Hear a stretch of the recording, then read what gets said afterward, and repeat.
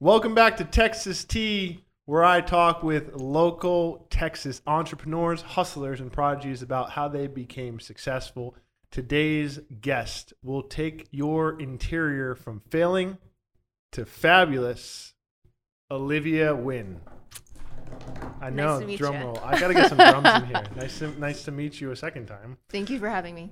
You're welcome. You're welcome. So, I think we're gonna go over today how to become an interior designer.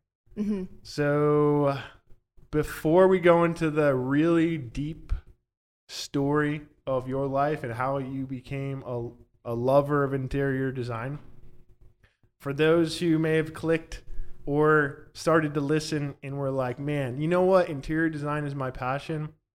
What would be like the most prominent piece of advice that you would tell them? Well, I would say that it's not easy, first of all, like finding your calling, right? You have to go through so many do's and don'ts and like careers that may not work out. But actually, for me personally, I've found a love for interior design as a little kid. And I kept putting it off the back burner. It's just like, you know what? They don't really make that much money. And like, even when I told my mom, she was just like, you're going to be an artist? You're going to starve on the streets? And I'm just like, well, since you put it that way. No, I mean, it's a very lucrative business, and there's a lot of great artists that has made something of themselves in the business. And so it was after going through a lot of failed different studies in my college years, I revisited the interior design, and I went to art school here in Houston and just fell in love with it. And I knew it was something that, God was calling me to. So your advice would be figure out for sure it's what you want to do by dipping your toe in a lot of different things. Exactly. Initially. Yeah, I think so. Because without you failing hard, failing first, failing forward, you won't be able to know what you need to do. And so I think those necessary, failures, you need to revisit all that you think that you would like and then filter out what works for you and what doesn't work.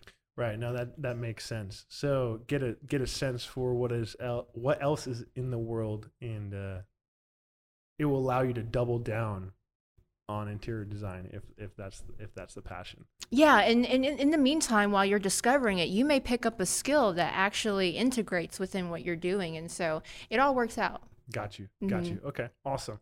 So this path that you speak of. So how did Olivia Wynn go and become a win-win situation from the very beginning? I don't know about that. I mean, I think it's just like an ongoing journey, and just like self-discovery. But it's important for us to know what you want to do, know where you want to go with it. Because without you knowing where you want to go, you won't know who to take with you.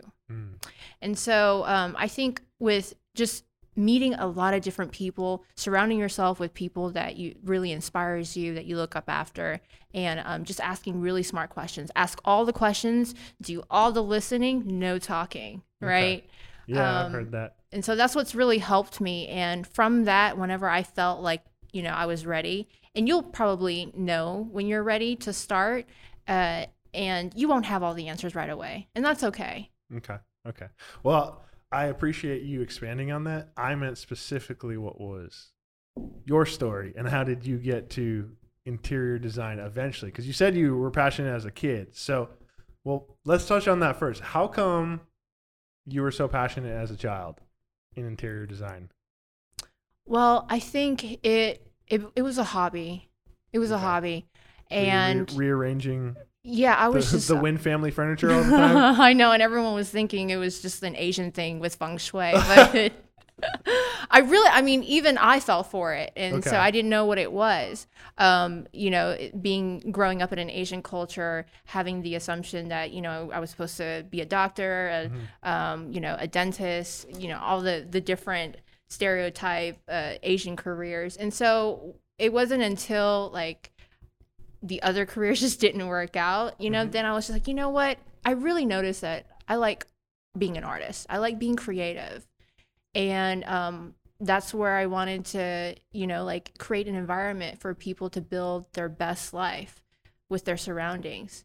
And interior design definitely brought that. And it was the relationships in those businesses that empowered people to create and to promote health and well-being in their spaces. And that's why I love doing what I do. So you realize that you can almost impact and change people's mood and lives from how their place of safety, place of happiness, place of warmth looks, essentially. Absolutely. And, I think the common myth about interior design is just that maybe throwing pillows around and just picking swatches, but there's a lot of information on the back end and education that, we're being trained in school and the software that's required for us to be able to analyze a space, to be able to propose the most optimum environment for a particular industry or individual that promotes their well-being. So it sounds like it's more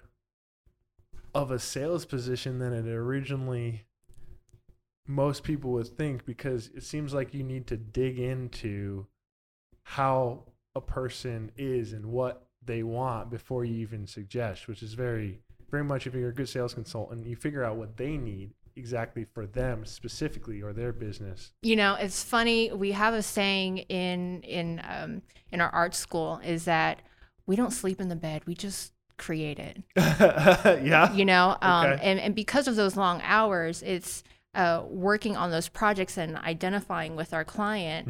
And maybe some interior designers have lived with their clients just to get a better understanding of them. Really? And their environment. This has really happened?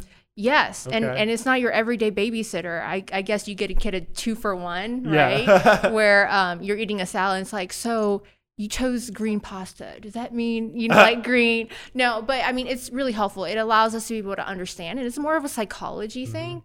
So I think color psychology and understanding that person from a psychological standpoint and their environment and what works for them actually helps you with your job and understanding what they like and don't like. Yeah. So you're almost a bit of a hybrid of sales consultant and psychologist. We're the interior whisperer. The interior whisperer? The couch whisperer? Yeah, couch whisperer. Pillow whisperer? It was not the dog. It was not the dog. Yeah, just make sure you keep that dog off that white couch. So you really got to dig into, kind of like you said, the psychology. And I'm guessing that means if you want to become an interior designer, you really have to, from the get-go, decide whether or not you like people. Right? Well, I think that's almost in every industry. Well, maybe not all. Yeah. But yes, Yeah. you do have to ask some questions. Yeah. And so like asking those questions, it enables you to understand what they like, don't like, in order for you to go back to your work and just say, okay, is this a good fit for them? Yeah. So you may have to ask questions. You won't have to live with them, hopefully, Yeah. unless they request in that. some cases. In some cases, just like as I mentioned, but for the majority of the part, everything's a relationship base. Yeah. So Yeah. I think if you're having a hard time, or maybe you're an introvert, then I would probably explore different areas of interior design, because like the 2D CAD part where you're generating floor plans. Yeah. That's the aspect of interior design that maybe if you're an introvert, you would absolutely enjoy. Just behind the computer, behind the desk, just pushing out drawings. That's great. But as for the most part, a lot of interior designers, it's a one-on-one relationship. So expect to go out on site, expect to intermingle with the vendors. You're bidding different deals, different proposals, and getting the best deal for your client, because really you're their consultant. And a lot is at stake, because if you miss the space by a couple of inches, that will throw off the entire construction budget, and that is a no-no. And in the commercial world, that is a major mistake, could cost you your job. Yeah, I could see that. Yeah, inches definitely matter 100%. I would think in interior designing just as much as football, but there you go. Costly. It could go from a catch to out of bounds, right? So it could go from perfect fit to no job. Well, we like to always make the touchdown, right? That was like a real dad joke right there. I enjoy a good dad joke every now and then. I probably say way too many, but back to what you were saying about getting everything that fit perfectly, and you talked about commercial spaces, and I think those are probably very high dollar situations, and you can make a lot more mistakes there. But you could probably have even greater of an impact, I would think, because a commercial space, especially if it's retail or it's a restaurant, it's going to be impacting thousands of people that come through those doors. So aside from just the owner, who you got to figure out what they want, how do you figure out the impact that a commercial space is going to have? Do you have to figure out the type of customers that are going to come in, who's going to likely be liking that place?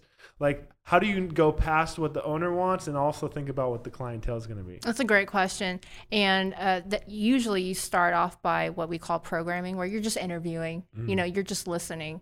That the first part of that relationship. Interviewing the owner or his clientele or her clientele? The client. Okay. The client. So the individual, the end user is what we call it. And you're just asking them different questions and just getting a better understanding of their vision, what they like. And then you go back to your desk and you're thinking, okay, what are they really saying? Because sometimes, the end user may say one thing, but they're exhibiting something else. And so that psychology that we had talked about, you kind of have to read in between the lines. It's a lot of guessing game. So I think determining what, based upon their needs, then you look at the market. Okay, what market are they in? Is it a realistic budget that they're asking for? Are they aware of this? What are some ways that I can make them more aware of X, Y, and Z? Okay, so let's provide a solution A, B, C, and then let them pick, because too many options can overwhelm them. So you're just kind of figuring out what they want. You're probably going to dig a little bit into who's coming through their doors. So you're taking their viewpoint, knowing what industry they're in and what the viewpoints of their customers might look like. Combining, so correct me if I think I'm getting this right, and combining so what they think, what you know about their industry, and coming up with some sort of a solution that merges the both, and then they decide yay or nay. Yeah, and it's a little bit of it takes two to tango, right? Yeah. So we're not gonna know everything about every niche and industry. That's why we kind of rely on the end user to tell us, what are you looking for? What's your vision? Right. And then we come on our end and tell you, okay, this is your wish list, and this is actually reality. Based upon the budget. Yeah. I got you. So it sounds like it's a very big juggling act, and then you also have to go draw it on CAD, right?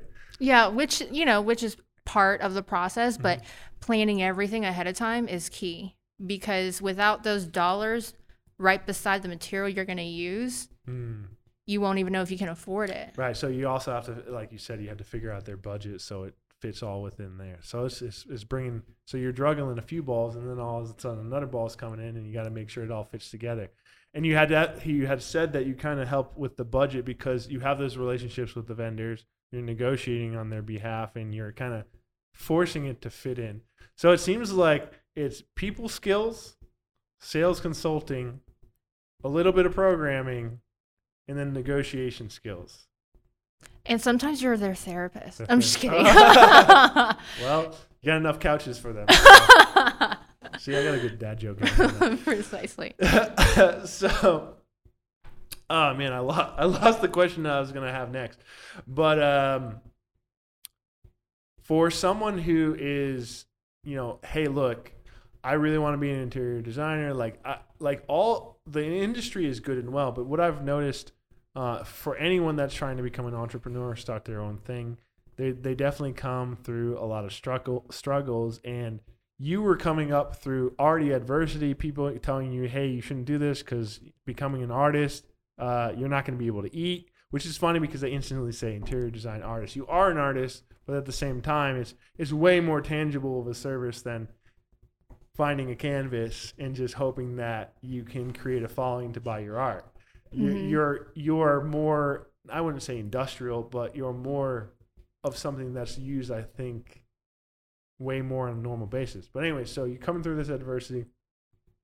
I'd like to hear a story of when you were first getting into interior designing and you were like, holy shit, this is insanely overwhelming, and how you overcame it.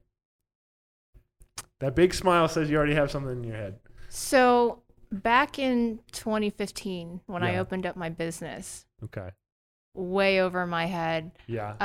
What part of it? I had a bucket of dreams and maybe a cup of skills. Nice. You know, Nice. Good ratio. and so, nobody really gets trained at financial management.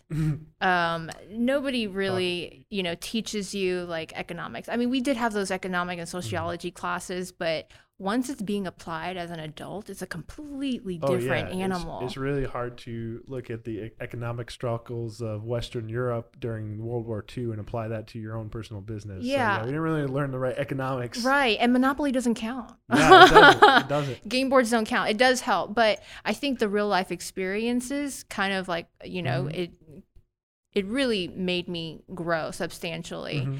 And you won't know that until you actually dive into the business, which Right. I highly encourage. If anyone is interested in interior design, I would reach out to financial experts, business management consultants, different mentors that inspires you, and people that are a little bit older and more experienced to get an idea. Hey, I was just thinking about starting a business. What do you think about this? Yeah. And so that you can get an idea of the tools that you'll need to understand if I'm ready to even start, right?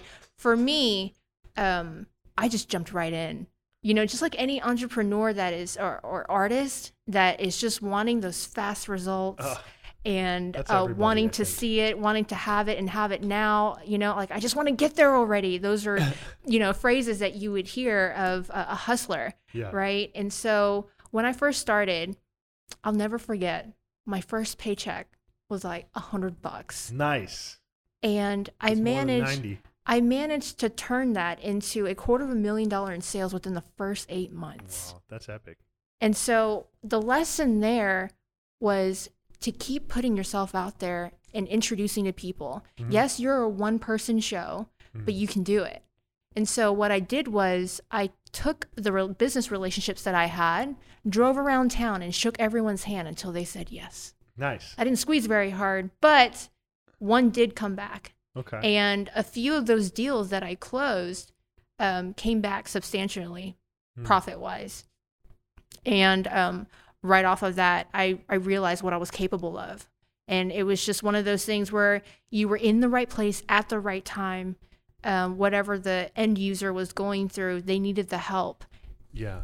Well, it seemed like you said right place, right time, but I always like to think of the fact that luck is not really luck. It's just putting yourself in as many situations as possible, and you're gonna hit one out of the park.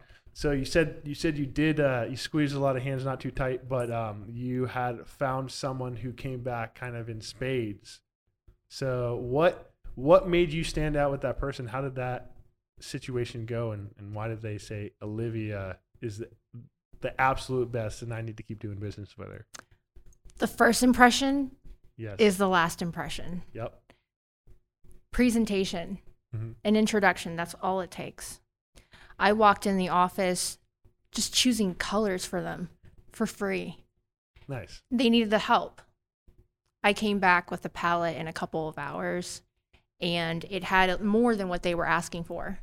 So you said they need so first of all, how did you first meet this individual? I don't know if you can talk about them. Yeah, sure. Now, I won't disclose the company, but it was the guy that I was dating at the time was actually doing business with them selling furniture. Okay. And he's like, hey, can you just like pop in and just like make a couple recommendations of paint? I'm not sure if it'll help. They already have a designer, or they already have a general contractor that's Right. helping them pick all the finishes. Okay. So Well- they were selling furniture, and at the time, your boyfriend was saying, "Hey, look, they're really terrible with the colors on the furniture. You can probably do better." Yeah. I mean, Okay. just walk in there, like do your magic, do your thing. Yeah. And at that point, I was still holding that $100 check going Yeah. like, okay, this is a start. I hope it turns into something. Let's You're see right, what right. happens. And so this project really, it was a breakthrough for me, because I was able to create a lot of different avenue streams within that service. I'm talking about like services, products, consultation, Yeah. and furniture merchandise were all part Furniture of. merchandise. What's that? Yeah, it's just basically helping them select furniture, whether it's their commercial furniture or the soft goods, the things that you see in the lobby or the reception area. Oh, got you. Okay, Right, because it's cool. not residential. Okay. So even though they were selling furniture, right? Did I get that correct? Well, the guy that introduced me to the client, Well, he was selling commercial okay, furniture. I got a right, little right. turned around there. Okay, so he was selling commercial furniture to that location, and he'd come into that location, and their colors were way off. Yeah, I mean, they Okay. needed the help. And so I Okay. just came in and just offered a, quick presentation, and they fell in love with it. Okay. And they actually brought me onto the team, and I started Oh. meeting up with them, every week in their awesome. construction meeting. Oh, And awesome. it was just phenomenal, just building that relationship. And that's when it started expanding, the relationships, the contacts, Okay. and that's how it grew. Okay. The awesome. the adversity in that was not really doing the research that I should have had on the front end.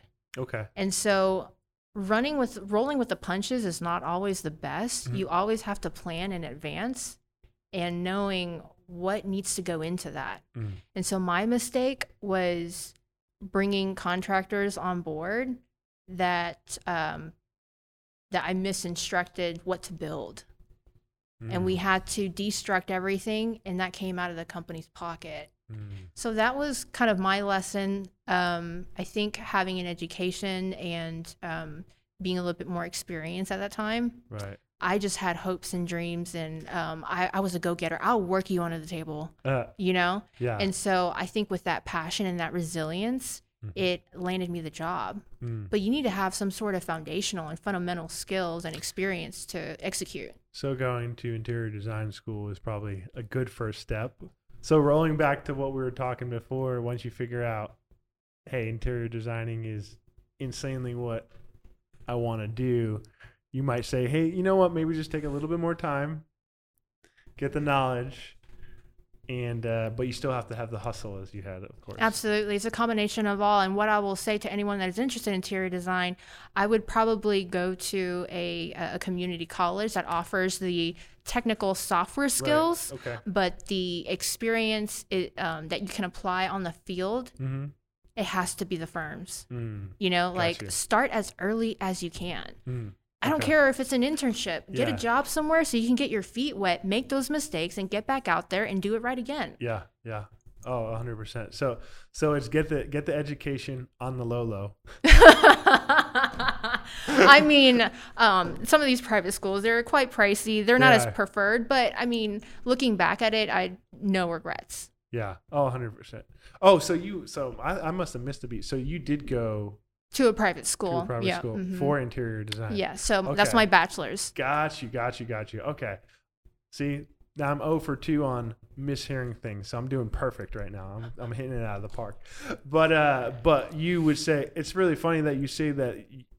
You would say, hey, look, go to community school to get that. It's I got my bachelor's in engineering, so I actually tell everyone, hey, look, don't go to a private school to get your engineering degree. If you really want to go to a private school, get all your electives, get everything math-wise, Right, science-wise in right. a community school.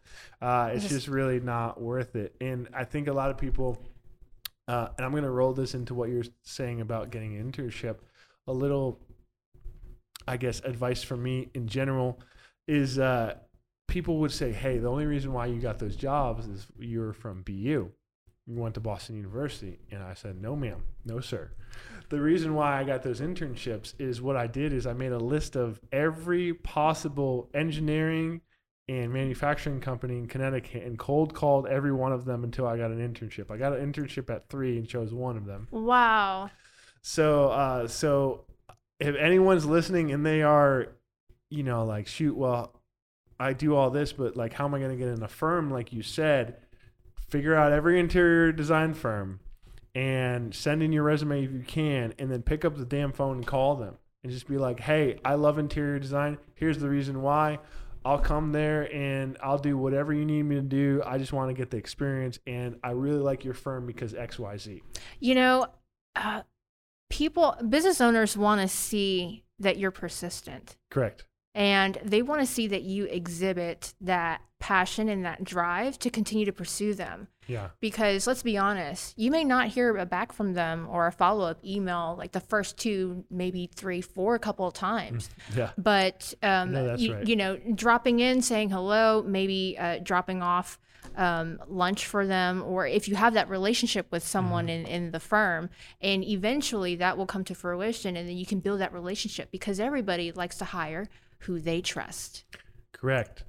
That's a big thing. Aside from hiring, also getting the clientele. You came in there and you brought swatches with no expectation, essentially. You're just like, hey, look, you have a problem. I'm going to try to solve it for you, right? And then they saw the willingness that you were going to put into it. So you're building rapport. You're building that relationship. And I think people will find when you're genuine and you genuinely want to help, they'll take it as, okay, this is a good person. If you go in, what is it called? Sales breath. If you go in desperate and you really have the mindset of selfishness, right? And you're like, I really got to close this deal. I really got to get this money. They could smell it on your breath, as I say. I think it's an approach that's actually a really good point, because you don't want to go in screaming, I need to pay my babies. I have bills on tape. No, it's just, doing your diligence and just being professional about it, and just letting them know, like, I'm really interested in your company. I'm hoping that there's an opportunity for me in the future. And you do that a couple of times, and eventually someone will have to say yes. Eventually, yes. Eventually. You just got to be resilient, man.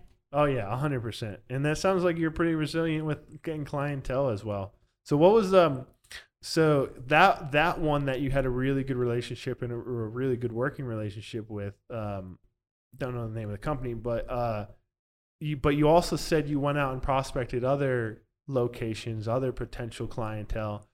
How were you going out and approaching them? What was your essential value proposition as an interior designer? I've noticed when I first started sending them proposals, that's when I've gotten a lot of lookbacks. Okay. That's when they started looking back, and just. So you would go into a location without them being a client, obviously, and you gave just suggestions. Hey, this is what I would do. Yes. Okay. So that would probably be like the warm call, or there's a cold call and there's like a warm lead. Right. Okay. Right. There's a cold lead, warm lead. That would be a warm lead. The cold lead would be calling them up to schedule an appointment. Oh, right. Okay. And then the warm lead would be, I'd love to give you, just a free consultation, or maybe they'll invite you out to the property to get a few of your ideas, but they haven't exactly signed the contract. That would be a closed deal. Right. Okay. Got you. So if I'm thinking about this correctly, then, so instead of just being like, hey, can I get an appointment with you because I want to be your consultant? You're like, hey, I'm going to swing by and just give my thoughts, and you can take them or leave them. It doesn't matter. It's like you're basically giving a free consultation, and then if they like what you see, then you move to trying to get them to sign a contract. No, absolutely, because I think in the digital age where we're at right now, it's basically a YouTube video on how to start your business, right? In a 3-minute clip, only you're meeting them in person. Oh, got you. Let me give you a free trial of what my services could be like, and if you're interested, click the subscribe button, aka sign on the dotted line. Yeah, exactly. Sign on the. There you go. Perfect. I don't think I've ever said sign on the dotted line. I have given someone a pen and just pointed to where it was, though. It's only happened a couple times, but so you have you ever gone cold, or sorry, have you ever just seen a business that you want to work with and just like waltzed on in there? I did. Okay. That's how I landed with some of these deals. Okay. And it's phenomenal. So that's why I said I was at the right time at the right place. Yeah. They were, the current relationship wasn't working out. Yeah. And they released their current vendor. Yeah. and were seeking other resources. Right. Brought me in, loved the presentation, loved the style, and that's how they hired me on. Got you. Remember, it wasn't luck. It wasn't right place, right time. It was just so many, and it happened to be one of them, right? So when you walk into, like, let's say you're perusing around Decorative Center of Houston on the 9th floor for some reason. I don't know why you'd be on the 9th floor, but you just you walk in here. I know no one can really see this, but like, what are the things you're looking for that you can start creating this portfolio in your head that you're like, you know what, like, I think you guys can really do this and that? Because let me back up. I'm guessing you first need to know what the goal of the company is, right? Absolutely. So in this case, you see, I would assume you'd say, hey, what do you guys do here, right? And then you're like, oh, you're a brokerage. You're gonna have a lot of salespeople here. So now you know that whatever you bring has to help us grow our sales team. Absolutely. And I think that principle applies to almost any industry. Yeah. You want to listen out to the end user first and review with them, gather their thoughts, their vision, their goals, and you have to really pay attention and listen, because sometimes there are hidden keywords that they're using that will help you create results that they're looking for that even they may not have identified with yet. Okay. And so until things start slowly piecemealing together, then they'll look at the ending result and just say, oh my gosh, I didn't get it. I didn't get what you were doing that whole time. But now that I see the entire room complete, right, I love it. And so imagination. How do you talk someone off the ledge if they're anxious about what you're doing and they can't really see the full project yet? Yeah, that's a really good question. We almost have to do that every time. Yeah. It's more so like you're standing in a room and there's gun points at either ends of the room, because nobody really wants to take the blame if, right, one person costs higher than the other person. Yeah. But you kind of have to lock the door and just say, okay, lock the door. Let's really talk about this. Okay.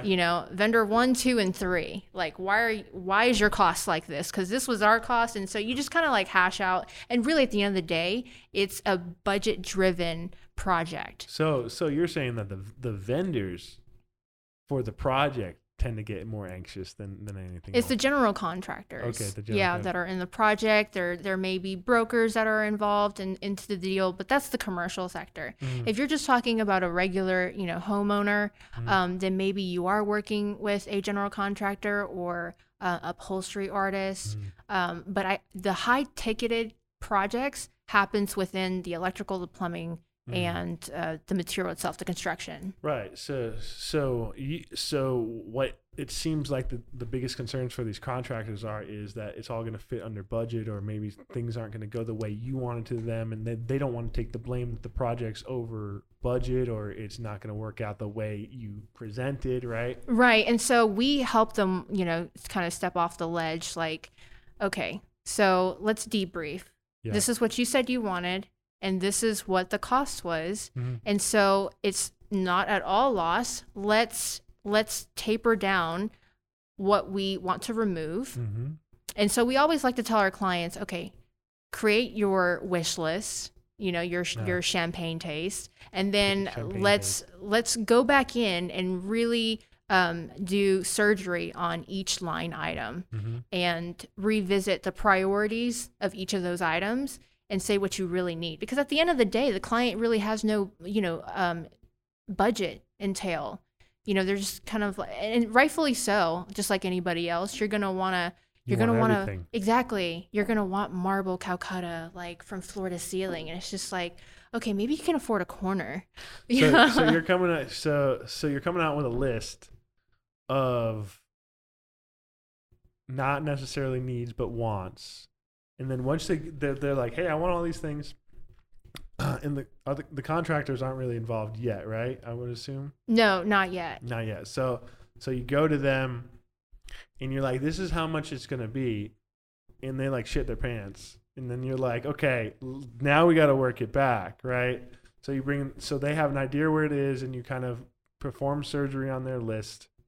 And then, so now you guys are ready to go. You have a budget. Now you got X number of contractors. Seems electrical and plumbing is going to be the most high ticket items, as you said. Mm-hmm.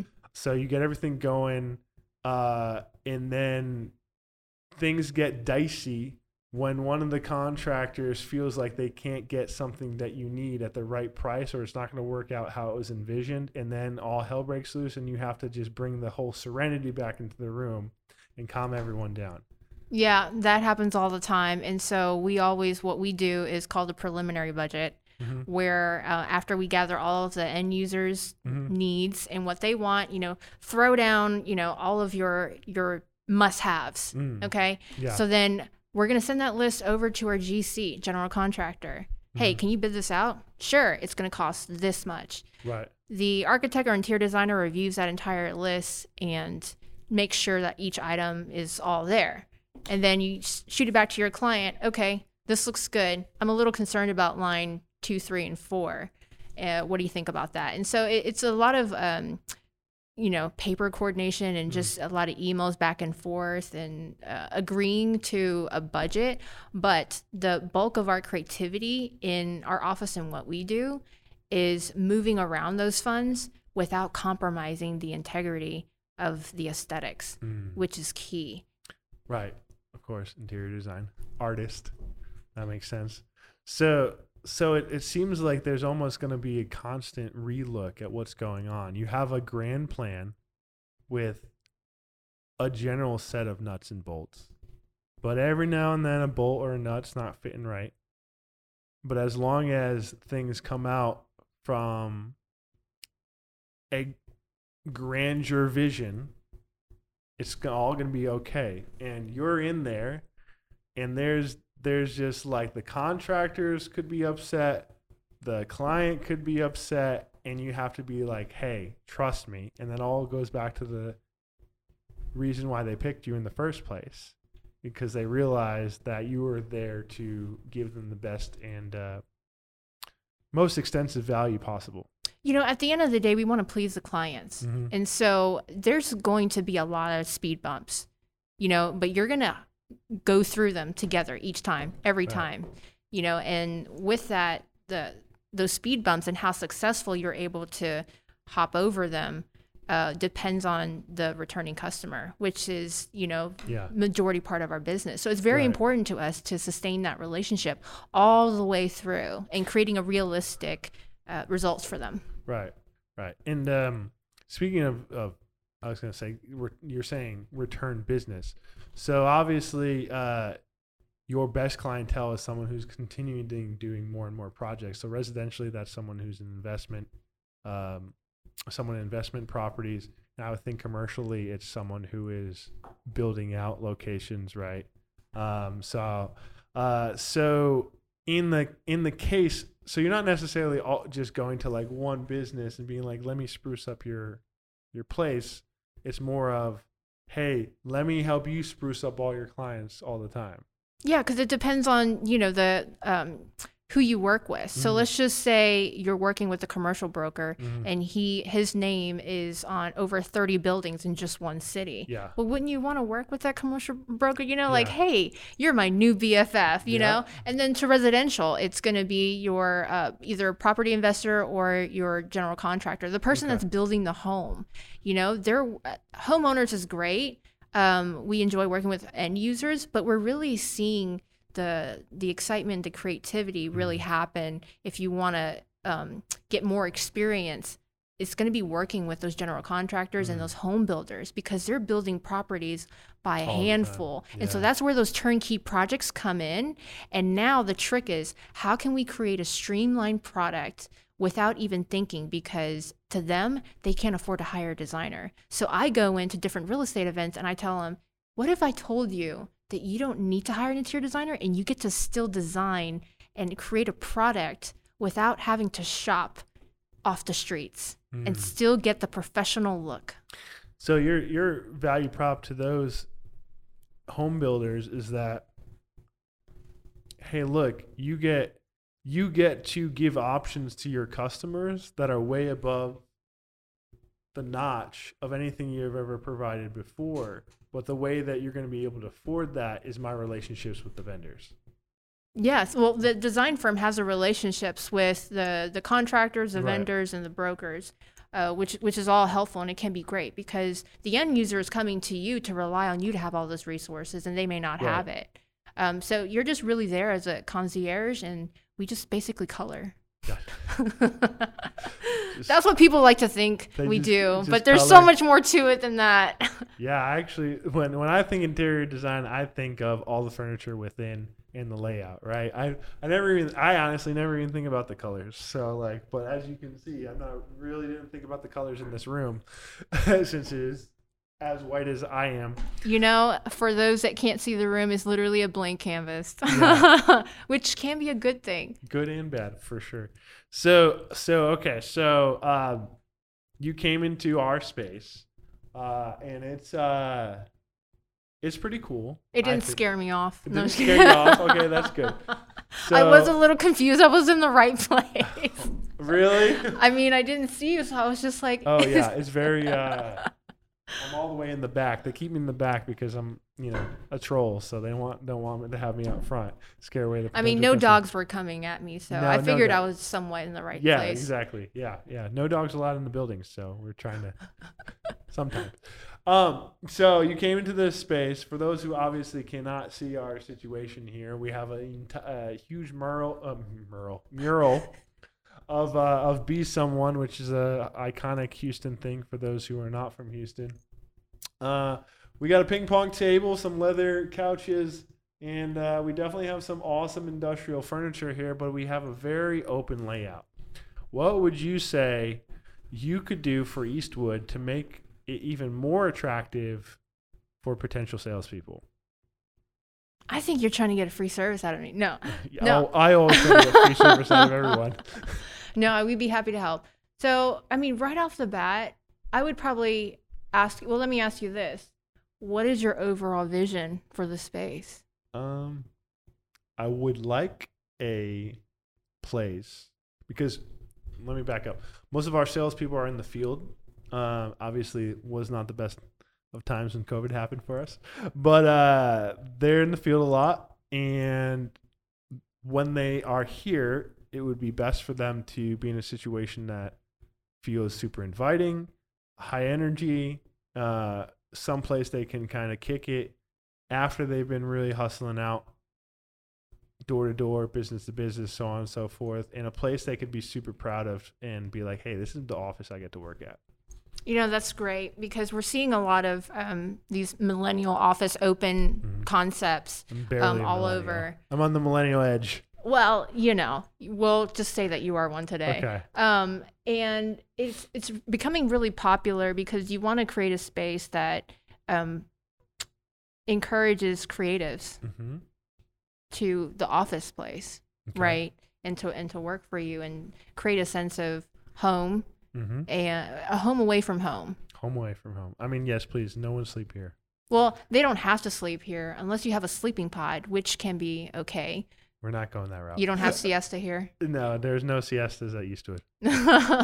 Just Taco Tuesday. Right. So for those of you that don't see the room, it's a little bit more of an industrial type of setup, open plan.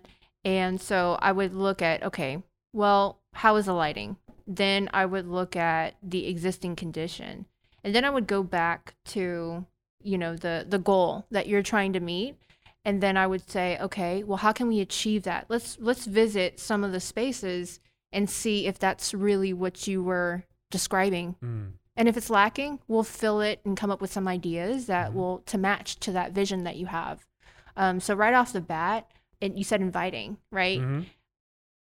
I would say to maybe warm up the space a bit is to add a little bit more light, maybe towards the front. Okay. Especially with the office being located off of the west wing of the building, you can't really notice it. Walking down the hallway, especially with these vacant spaces. Okay, so neon lights. I'm not. Hey, they don't have to blink. Okay. Continuously. If you get my drift. Yeah. Yes, I do. But I think more of a lighter palette that will draw the eye into the space. Okay. That's like, oh, I want to go see what's down this hallway. I see a lot of light, and people are attracted to this natural lighting appeal. So better lighting. And so I know it's nighttime right now, but just even walking in, like, first of all, I knew to walk in because I saw this room. But if it was divvied up by walls, I would say, oh, okay, this is probably like a vacant warehouse. Yeah. And I wouldn't have known to walk in. So that's the worst thing to hear. I think maybe like keeping the front, I wouldn't say cozy, but adding like a rug and signage right before the desk with the logo that's backlit. So we do have the backlit logo right there. I would probably put it on the other end when people are coming off the elevators, which is in the other direction, and you have it faced across the room. I fucked up. No. I mean, it's an easy fix. That's just, little things. So that's something that we can do, just visiting each corner of the space and being intentional with, well, what makes sense? You're creating an experience for the end user. Yeah. That could be a customer. That could be your next client. Right. And you want to create, it's like Starbucks. Yeah.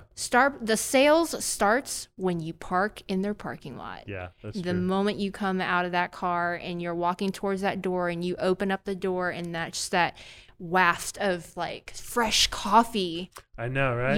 It just makes you like, and you hear that blender going off, and as you're looking down the menu and you're just like, what do I want? I'm not in the mood for coffee, but I think I want one now, and just everyone's studying. So it's creating that experience for the customer. What would be inviting to them? Maybe adding a little bit of greenery as well, since most of the flooring here is concrete. Yeah, you want to soften up the space, adding a little bit of outdoor. Okay. Outdoor and the indoor. Yeah. Gotcha. I would say lighting and adding outdoor or natured aspects into an office building it will make a substantial transformation for people coming into the office. Cool. Got like a maple tree right there. Yeah, just like a big tree log striking right down the workstation. They don't even need a table. They don't need to work anywhere. It's just on the tree. Exactly. Just okay, cool. It's completely normal. Just no seats. They just sit in the tree, like on the branches. and they can just prop the laptop off of the branch. We're next level. We're next level. Don't do that. If you're just tuning in, don't do that. That's next level millennial. Goes from open space to outdoor space. Open concept, outdoor concept. So, is there anything you liked about this space? I love the industrial furniture. Oh yeah, you really like this table. You said. Yes. We're always looking for something unique that adds identity to the company. I think this is a good pick. Actually, I got to dab up Mindy, my partner, for this one because we were originally going to do cold all steel, but this is way warmer. Exactly, and that's a great point. So, like, as you can tell, all the flooring is concrete, right? So you wouldn't use the same material as furniture. You want to offset it. So bringing in the warmer space, you bring in the wood to offset the concrete. Yeah, so we should have had like white ceilings, huh? So if you really want to make it cozy in here, I'd probably throw up some faux greenery on the wall. Faux greenery. Yeah, FAUX. Okay, I mean they're called boxwood. Okay. And I mean you can just get it off of Amazon. It's super affordable, and you can buy them in large squares and just throw them up on the wall. You've probably seen it in a lot of restaurants. Yep. And there's actually a restaurant called Tiny Boxwood. Okay. Yes. Yeah. I haven't been there, but I want to go there. It's really delicious. Yes. Yeah. Okay. So you can use that and just put it on a wall as an accent, and it creates that outdoor feel. Got you.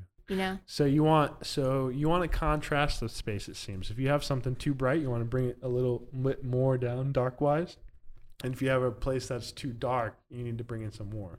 Yeah, depending on the location. So like if you're right by a window, but it's facing west, it's not going to get a lot of light. And so, I mean, we can work out those things with you, but right off the bat, I think these like dim lidded atmospheres is best suited for more of a lounge type of feel. So if you had like a couple of bean bags and maybe a rug and like a couple of ottomans as seats. Ottomans. That would be great for a low dim light. Right. Maybe with like a theater with like a TV. But Right. if you're coming right off the elevator into a space, I would say kind of, brighten it up a bit and let people know, hey, you belong here.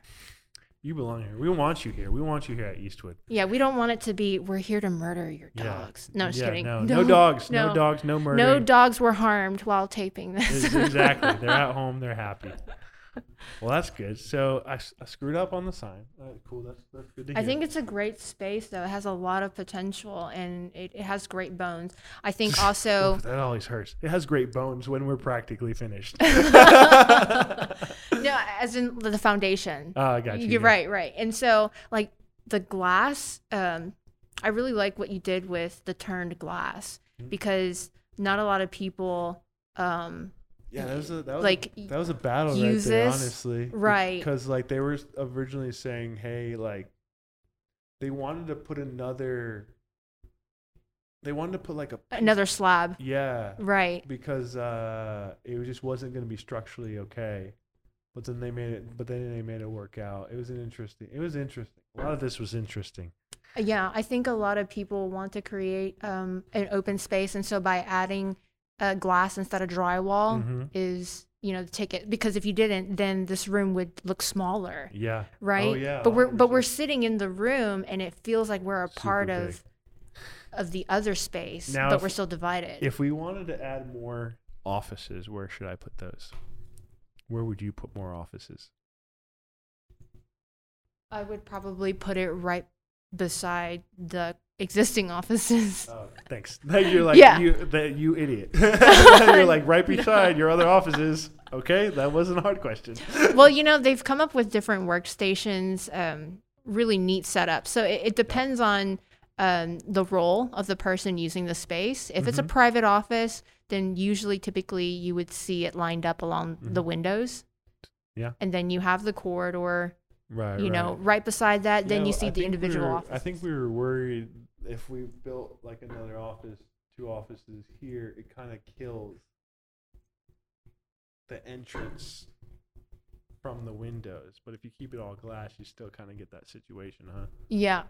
You're saying if you had an office. Yeah, if we had offices here, it could kill the whole entrance of having all the people seeing. Not necessarily. So let's just say this conference. I mean, this is perfect the way that it is. But in an alternative setting, I've seen a lot of conferences that are closer to the reception area. Yeah, we thought about that too.